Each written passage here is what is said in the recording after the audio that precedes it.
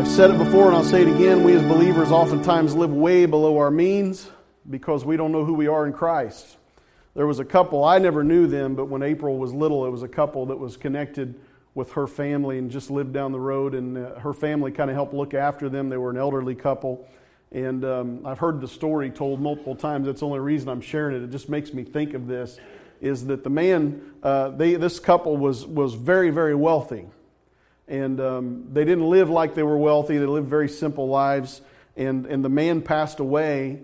And the wife, all those years that they were married, for years and years, probably 50 plus years that they were married, he took care of all the finances, and she had no idea how much money they had on anything. And so anytime something come up, hey, you need a new car, or you need a new washer or dryer, she said, well, I don't have money for that. And they would have to sit down and explain to her, hon, you have enough money to buy everybody in the neighborhood one, and then it still wouldn't affect your financial status whatsoever. And it's silly and it's funny to look at it that way, but the truth of the matter is you and I, a lot of the times we live our lives and spiritually we live like we're poor and bankrupt, when the truth is we are rich in Jesus Christ.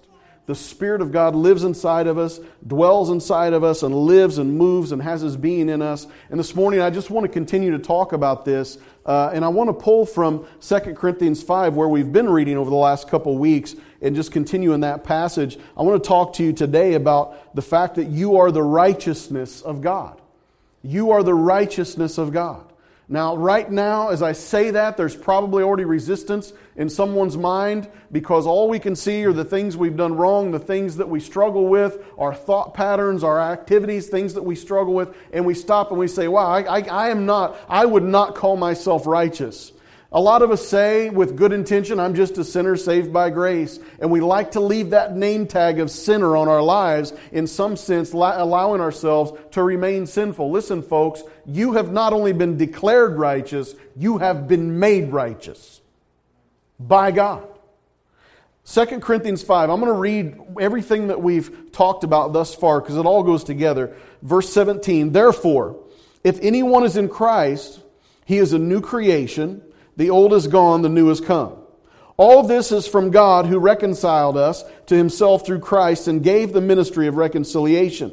That God was reconciling the world to Himself in Christ, not counting men's sins against them, and He has committed to us the message of reconciliation. We are therefore Christ's ambassadors, as though God were making His appeal through us. We implore you on Christ's behalf, be reconciled to God. God made Him who had no sin to be sin for us, so that in Him we might become the righteousness of God. When I look at this passage of Scripture and I see it in its whole, I see that God is reconciling us, that He is balancing our lives, that He is not counting our debt against us, that He makes us a new creation, and that new creation that He makes is a righteous creation. When God made man, He made man very good. When God made man, He was righteous in the beginning.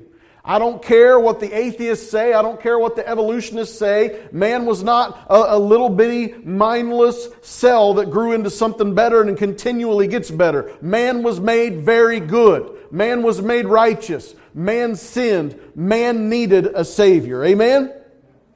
So as I look at this passage, I want to look at verse 21 there at the end of what we were reading. God made Him who had no sin to be sin for us, so that in Him we might become the righteousness of God. God made, it says. God made. This was God's plan. This was God's plan. You know what I love about our God? Is that one day when Jesus was ministering, He comes upon a tax collector named Matthew, and He begins to minister to him, and then He goes to Matthew's house. And while he's at Matthew's house, all of Matthew's tax collector buddies and lost friends show up to eat dinner with Jesus. You know what I love about Jesus? He ate with them. He fellowshiped with them. And then the Pharisees stood outside and said, who is this man that's going to go in and eat with these publicans and these sinners? And Jesus turns around to them and He says, look, it's not the healthy who need a doctor, but the sick.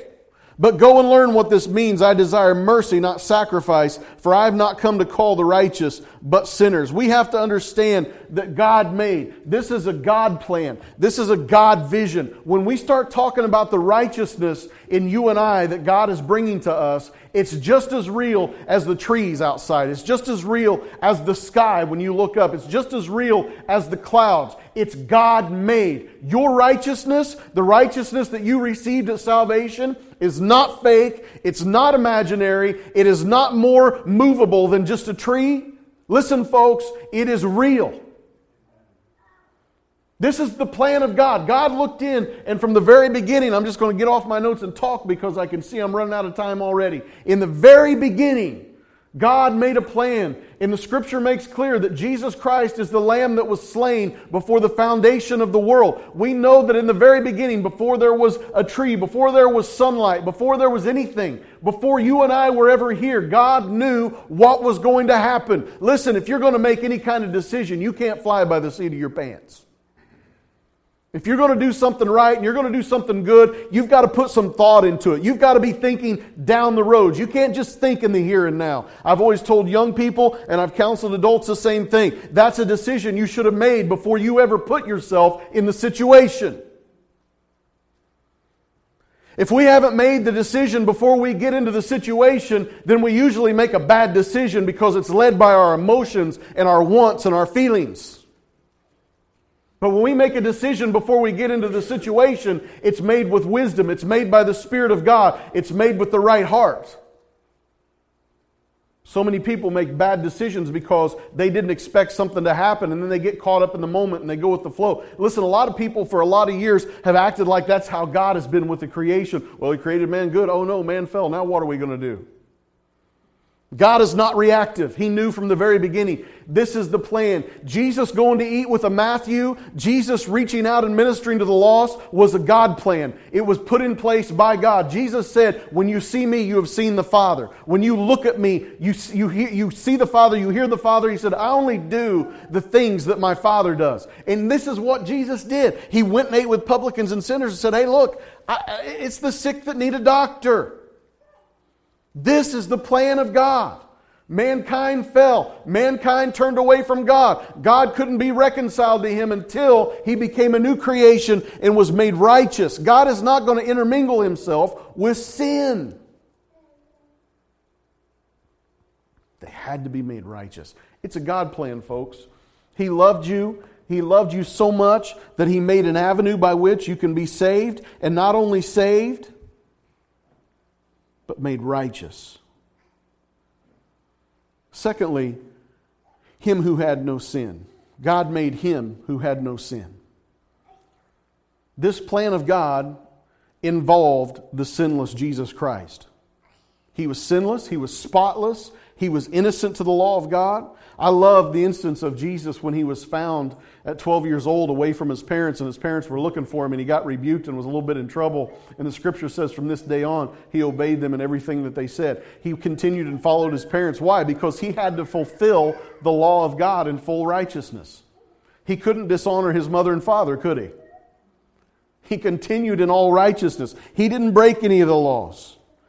People were constantly after Him. Listen, folks, today people want to project Jesus as sinful. That's why they like to bring up Mary Magdalene and make up all kinds of false lies about her and Jesus having been in love and having children and everything else, even though they were never married. All this nonsense that people throw up is because Jesus had to be sinless. Had to be sinless for you and I to be made righteous. They confronted Him about healing on the Sabbath. And Jesus told him in John 5:17, my Father is always at work to this very day, and I too am working. And because of this, they tried to kill Him all the more. He told them that the Sabbath was created for man, rather than man created for the Sabbath. They had taken what God had meant for a blessing and turned it into bondage. All kinds of things that they confronted Him with. Bringing the woman, why would they bring him to the woman caught in adultery to Jesus? Why would they do that? They brought her and put her at His feet and said, what should we do? All trying to trap Him, all to cause issues. Do you know that according to the Mosaic law, those men who brought that woman were the witnesses? And according to Moses, they were the ones that were to cast the first stone.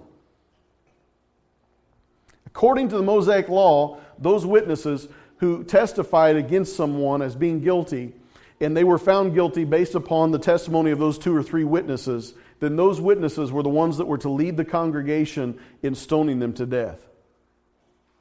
That's why Jesus looked at them and said, "He who is without sin, cast the first stone."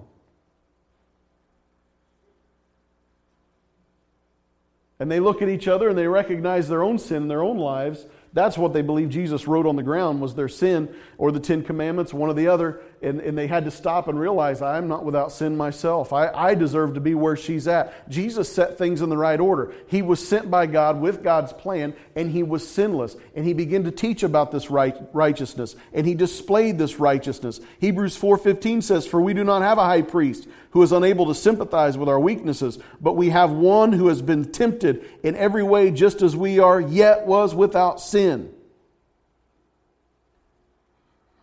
It was the Father's plan that He'd come and be a worthy sacrifice, and this required that He remain sinless, yet He had to be tempted.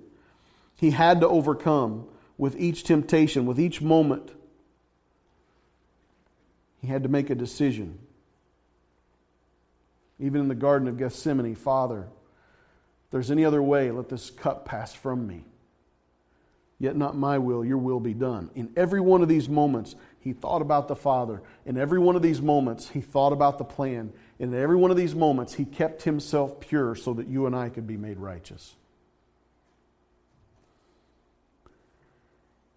God made Him who had no sin, thirdly, to be sin for us.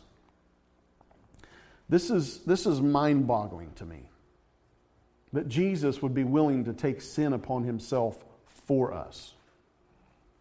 The innocent to take the punishment of the unrighteous. The innocent to take the punishment of the guilty. In the book of John, John looks up, John the Baptist, and he says this, "Look, the Lamb of God who takes away the sin of the world." And another time when Jesus was passing by, John declared again, "Look, the Lamb of God." Yeah, there's references here to, you could look at it, and we've all talked about what happened with Abraham and Isaac and the ram caught in the thicket. Yes, we can go through all those accounts. We can talk about the Passover lamb and all of these things. But more importantly, we need to understand what John was saying to the people. Leviticus chapter 1. The very beginning of the book of Leviticus, it sets things in order. Has anybody ever read the book of Leviticus before? It's good stuff. It's really good stuff.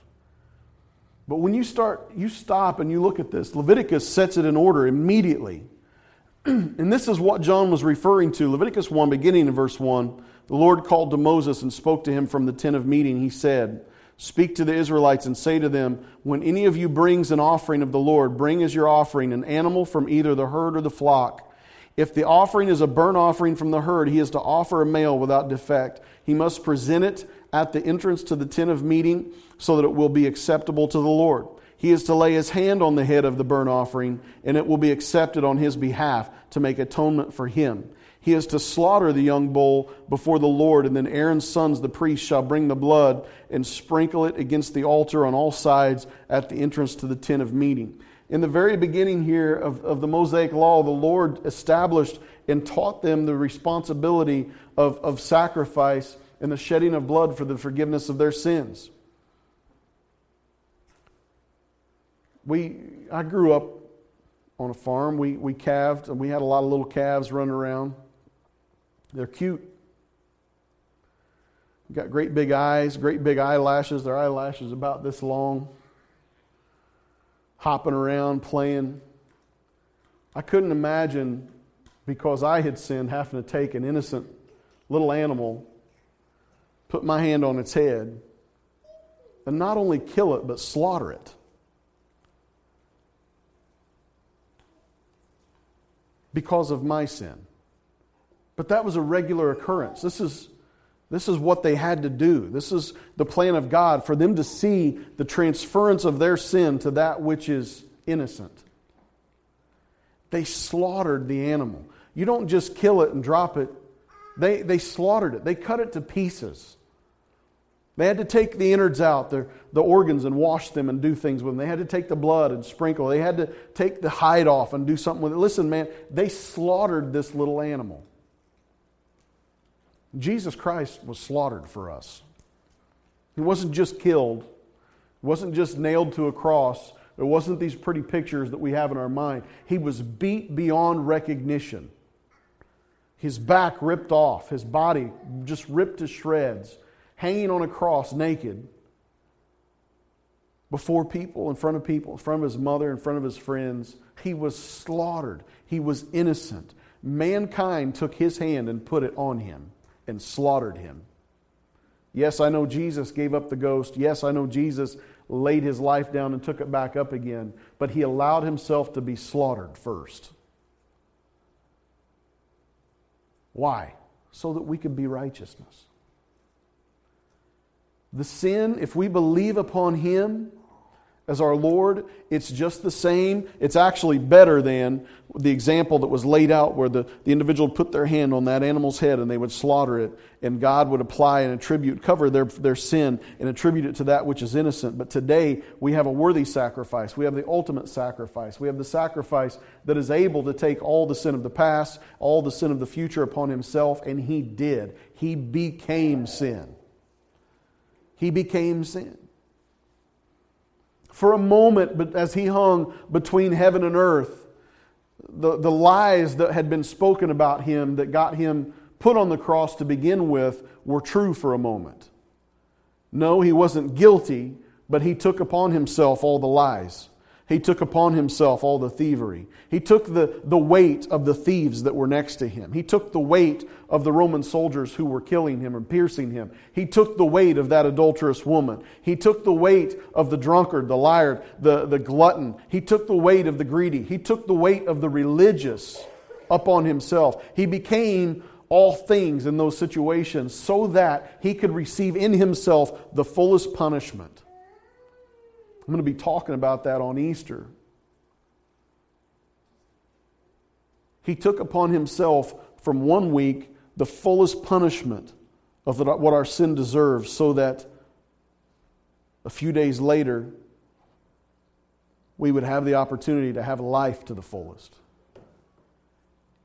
It is the richness of God that he would pour out upon us the righteousness of God so that we would become something. We would be reconciled. We would be changed into a new creation and a righteous creation. All this was done so that in him we might become the righteousness of God. Righteousness defined as this by Webster's: acting in accord with divine or moral law, free from guilt or sin, morally right or justifiable. Translated, the word that was translated as righteous out of the Greek here, it says a state of him who is as he ought to be, righteousness, the condition acceptable to God, the doctrine concerning the way in which man may attain a state approved of God, integrity, virtue, purity of life, rightness, correctness of thinking, feeling, and acting. So God's plan was to make Jesus, the one who was sinless, to become our spotless lamb, so that our sins would be transferred to him and he would become sin for us, taking the punishment and death that we deserved and replacing it with righteousness that is of God, a righteousness that makes us free from guilt, acceptable before God.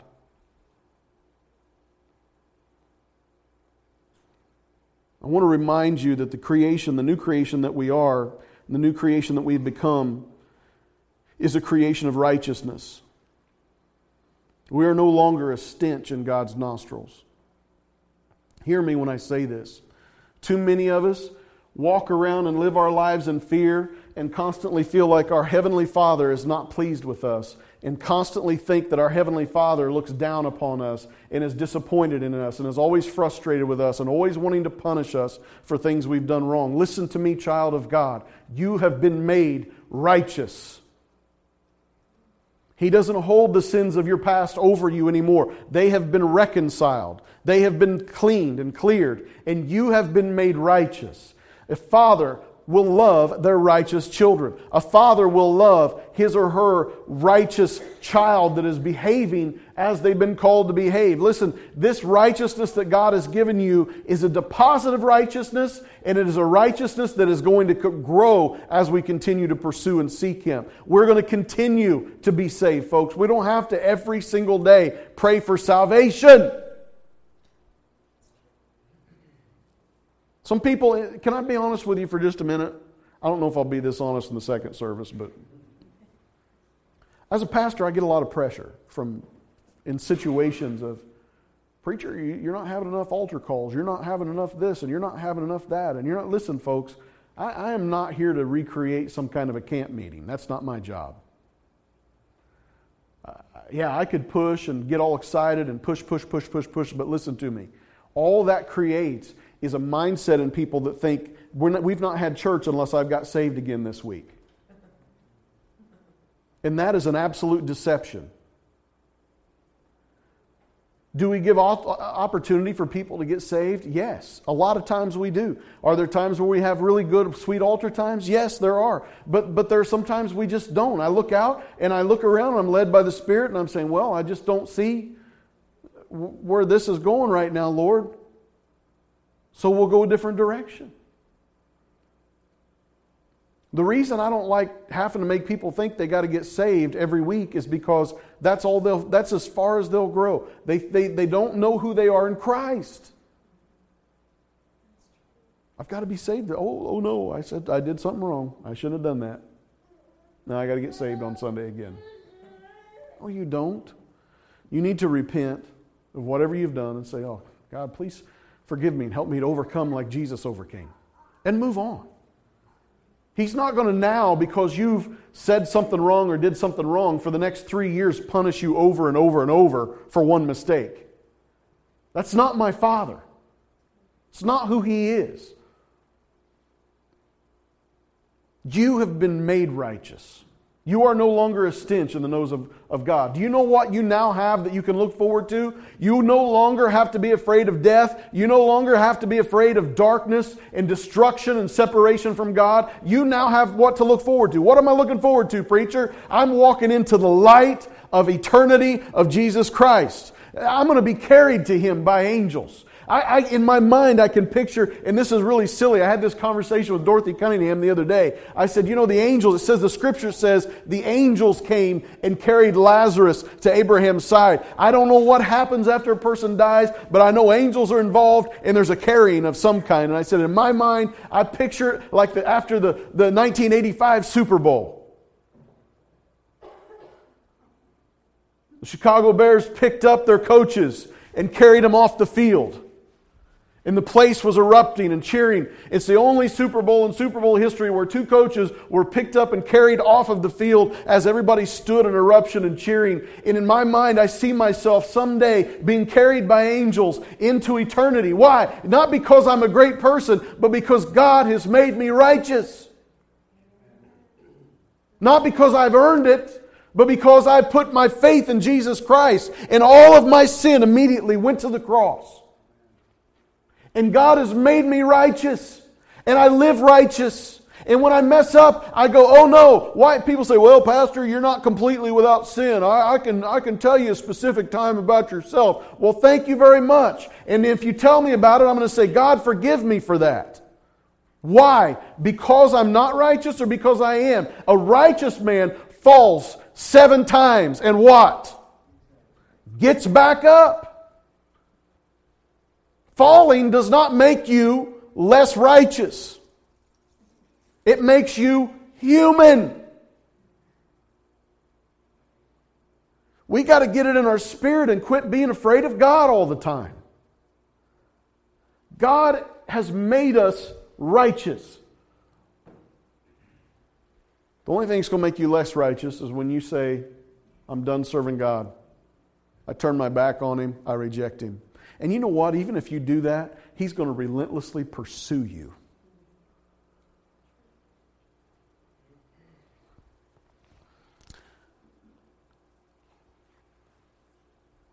I have 5 things, and it's 7 after. So I'm going to be really quick. 5 things. Why should we rejoice that we are righteous? Number 1, the Lord watches over you. Psalm 1, verses 5 and 6. Therefore the wicked will not stand in the judgment, nor sinners in the assembly of the righteous. For the Lord watches over the way of the righteous, but the way of the wicked will perish. Parents are imperfect, but God is perfect. Anybody ever have your kids get away from you once or twice in your life? In Walmart or clothing section? Yeah. Because those round clothing racks are perfect hiding places. That was the best clothing hider ever. He knows us, or He perceives us. He perceives the way of the righteous. But the comparison between His knowing us and the wicked is that the wicked will perish. There is a love that God has toward the righteous. This is the favor that you walk in today as a believer. He perceives you. Psalmist said, you perceive, you see me when I lie down, when I get up. He says, where can I go from your presence? We know that God, listen, you are never by yourself. And it doesn't matter what you're going through, He can see you. There is a knowing. There is a knowing that He has of you. He will not stay apart from you. He says, I will never leave you or forsake you. There is a love there, a love that watches over, a love that is pleased with you and is leading you to life. Secondly, the Lord blesses you and protects you with His favor. Psalm 5:12. For surely, O Lord, you bless the righteous. You surround them with your favor as with a shield. God doesn't hate you. If you've put your faith in Jesus Christ, He's made you, He's reconciled your sin, He's made you a new creation, a righteous creation, and He doesn't hate you. You want to know what God wants to do for you? He wants to bless you. You are the righteous. God wants to bless you, and He wants to surround you with favor, as with a shield. He wants to surround you with favor. You know what? It's not even up to you. It's not your opinion whether He's going to do it or not. He has already done it. He's blessing you. He's surrounding you. He's guarding you. He's protecting you. The righteous are favored of God. Sure, Jesus loves you, but I'm His favorite.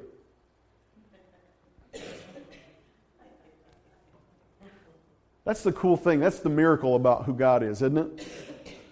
All of us are His favorite. Anybody ever do that with your kids and sit down and say, come here, I want to tell you something. You're really my favorite. And then tell the other one too. Don't tell them you're my favorite. The cool thing about God is that His children, all of His children, are favored. We're all His favorites. Every single one of us are His favorite. Because we are favored of God. We are all the favor of God. There is a favor in His blessing. Have you ever received favor from someone? If you have, then you know favor is not a bad thing. Thirdly, His presence accompanies the righteous. Psalm 14:5. There they are, overwhelmed with dread, for God is present in the company of the righteous. You are never alone. There they are. People were dreadful and fearful. They were overwhelmed with dread, for God is present with the company of the righteous. Now, it's not our desire to make people afraid of us, but the reality of it is the enemy so many times has got us buffaloed into thinking that we should be afraid of him. You are the righteous. You have nothing to fear. You don't put your head down on the pillow at night and be afraid. I did something really bad the other night. I shouldn't have watched it. But I watched about 15 minutes of a movie that I watched when I was a teenager. It was on a channel, one of those late, and I couldn't sleep. It was like 1:30 in the morning, and I don't pay for TV, so there's not a whole lot raunchy on my television. You know what I'm saying? So I flipped the channel, and lo and behold, it's the movie Pumpkinhead. Old horror movie. I'm not even going to go into the detail other than there was this giant demonic monster going around and getting revenge on people. And I thought, oh my gosh, it's Pumpkinhead. So I watched a few minutes of it just so I could see the creature thing again. It's like, I changed the channel. Well, then I shut the TV off to go to sleep. But I wasn't afraid. I wasn't. Some of you right now are thinking he was afraid, wasn't he? I laid there and I thought to myself, there was a day in my life where I was afraid of that nonsense. There was a time where I would lay here in the darkness and I would hear every sound and I would think of Pumpkinhead. But I'm not afraid, because I know that the enemy is afraid when I start moving and operating in the presence and power of God, because I'm the righteousness of Christ. I don't have to be afraid. I don't have to be afraid. I don't have to be fearful. I can't help but think when the ark of God would walk into the camp, when they would carry the ark out in front of them, when the Israelites would carry the ark out and go to do battle, the enemies would be fearful because they knew the presence of God was with them. Listen, I don't know what it looks like in the spiritual realm. I don't know what I look like as the righteousness of Christ in the spiritual realm, but I know that there's been a light put in me that when I go in, it pierces the darkness, and I know that the cockroach devils scramble and flee when the lights get turned on. We don't have to be afraid. Fourthly, the Lord delivers the righteous. Psalm 34, verse 17, the righteous cry out, and the Lord hears them. He delivers them from all their troubles. The Lord is close to the brokenhearted and saves those who are crushed in spirit. A righteous man may have many troubles, but the Lord delivers him from them all. Have you forgotten the heart of the Father? Have you forgotten the heart of the Father displayed in Christ Jesus? How He had compassion. And we look up and we see the passage of Scripture that says, Jesus, Son of David, have mercy on us. And even though the crowds were pushing away the blind men, they yelled all the louder, and Jesus heard them and stopped and went back and healed them. That's the heart of the Father. And I look at this and I see a righteous man may have many troubles, but the Lord delivers him from them all. How many? All of them. Now stop it.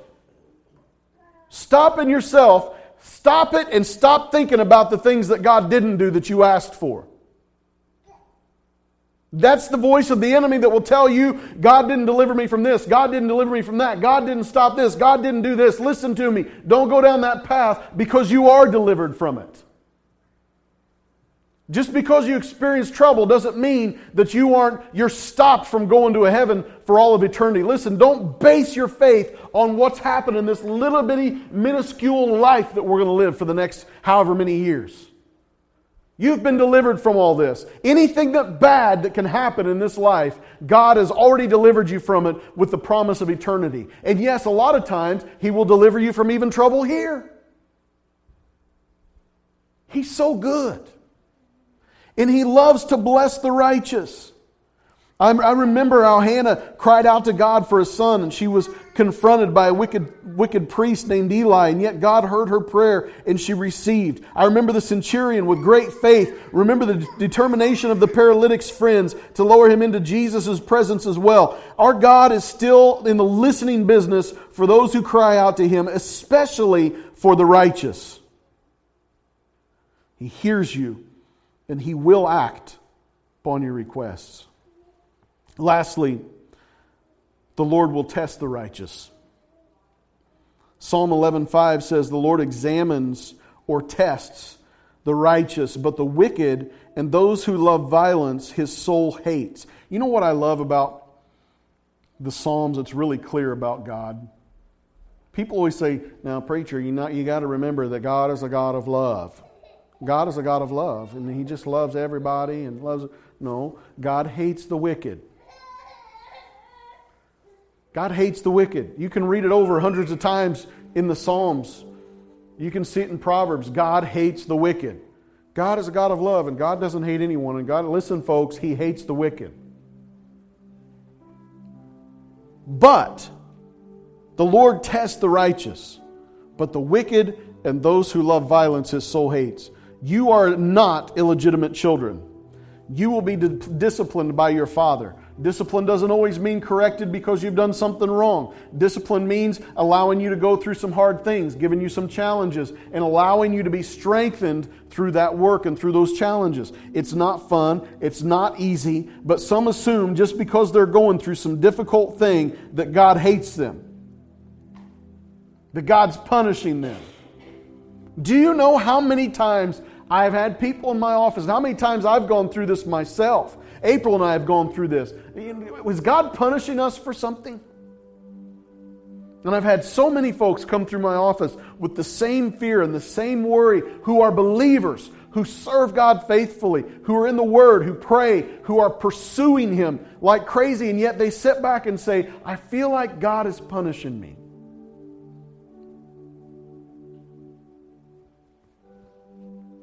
No, He's testing you because He loves you. The Lord tests or examines the righteous. It's the wicked that He hates.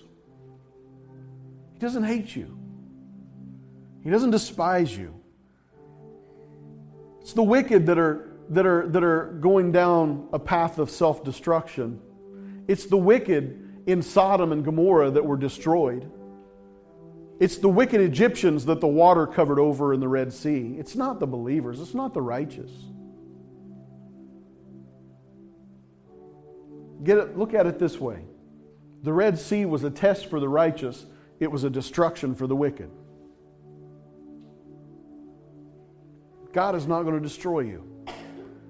God doesn't hate you. And God may be testing you, but He's going to deliver you from it eventually. Hang on. Don't give up. Don't quit. Don't sit around and say, wow, I don't know if I want to serve this God anymore. Didn't make my bank account full and give me everything I wanted. Don't do that, child of God. You are the righteousness of God. And there are some benefits. He's going to watch over you. He's going to bless you and protect you with His favor. He's going to accompany you with His presence. He's going to deliver you, and He's going to test you. But He is not going to hate you. He is not going to leave you. He's not going to wipe you out off the face of the earth. He's not going to consistently pursue you, overtake you, and destroy you. He wants to pursue you, overtake you, and love you. You are the righteousness of God. You've been made a new creation by the reconciling of your sins, and the creation you have become is a righteous one that He loves dearly. That's who you are in Christ. We have to live that righteousness out. We have to, out of love and reverence for God, live out that righteousness daily. So my question to you today is do you know who you are? Do you have a different opinion of yourself today? I hope so. You bow your heads with me. Father, we just thank You for Your goodness and Your mercy today. Thank You, Father, for Your presence that's here today. Thank You for making us righteous. Thank You for the work that You're doing. Lord, I pray today for peace and comfort and encouragement for Your children. Lord, some of them are beat down, God. The test has taken its toll. I pray for deliverance. Others, God, need to feel Your presence. Others need to know You're with them. And God, I pray for a moment for them to be reminded that You're with them. Some of them need to know they're blessed. Some of them need to feel Your favor again, see Your favor. Lord, release Your Spirit upon this church and allow lives to be transformed because of it. And I know that You love us. And I'm so grateful for that love. I'm so grateful that You've made me a new creation, and I stand in a room full of new creations.